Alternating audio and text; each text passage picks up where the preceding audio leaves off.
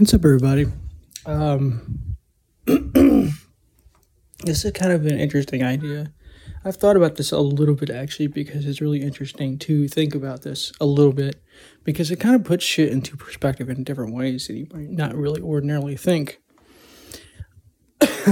And I want to make the caveat this is not going to be always true, but it is something to consider when you're noticing something, things like this. So there's this interesting idea, this insight that I've had before in the past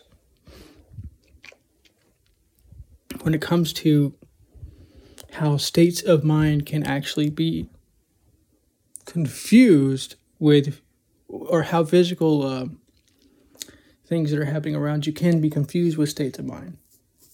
For instance, your heart could be beating really fast, and you can confuse that with anxiety, and you could feel like you're anxious or whatever. And so it's really interesting to think about this. It's basically the idea that like your state of mind, your emotions, can be and are influenced by, not even to say influenced. It's not really about influence. It's actually more like you're confusing a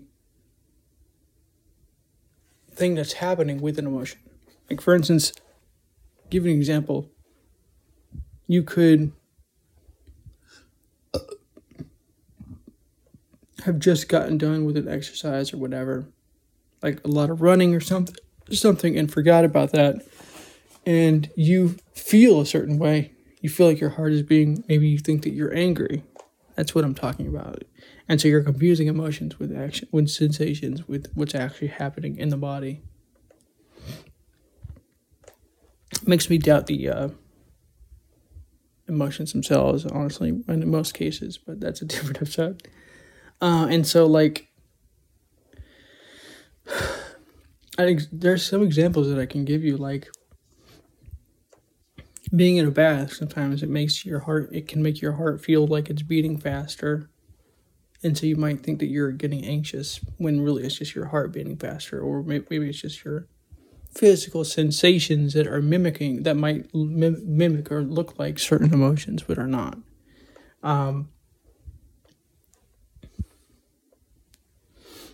It's this interesting idea. I don't know if it was actually a study or not, but it was something that somebody was talking about in a book I read one time, talking about how people in more dangerous situations feel as if they're more in love with somebody else, like near them or whatever, because of this action.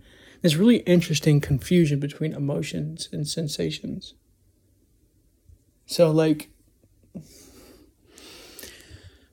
I don't know if this is actually a study or not, but this is something I read about, where basically what they did was they took two basic groups, a control group or whatever, and a regular person or regular group, the study group.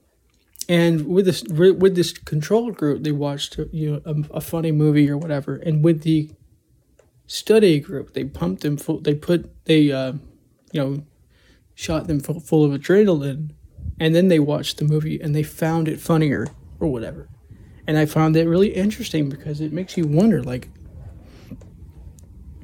are emotions actually emotions in the first place? Number one, that's a more nitpicky kind of topic for another episode. And number two, how often does this actually happen to where you can confuse emotion with physical sensation?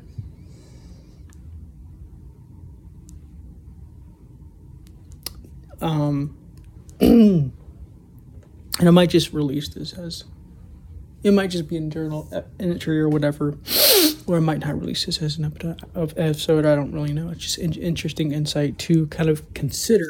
It doesn't mean that all emotions are going to be this way. It just means something that's very interesting to kind of contemplate, because it kind of brings you into this state of understanding like maybe this is not as simple as I thought it was. Maybe it's not about me at all. It's about, I'm in a physical state of exhaustion or something. Another things I think about too is like what I've noticed as well is if I'm over, like, let's say I'm doing something, if I'm just washing dishes normally and I don't have any thing going on, I don't have any headphones on or anything, and somebody's talking to me, it's kind of pretty much normal or whatever. But if there's too much going on, I'm listening to things on headphones, doing the dishes, and somebody's trying to talk to me, and maybe something else is going on, that can create a tension overwhelm, and that could create this confusion between overwhelm and annoyance or frustration or whatever. When really, it's just that you have too much going on at the same time. And so this is why it's important. It's an interesting idea to kind of contemplate a little bit, to make you realize that emotions are they're very, very fallible. They're very, very, what's the word I'd use? I don't know if I'd use it ephemeral, but like,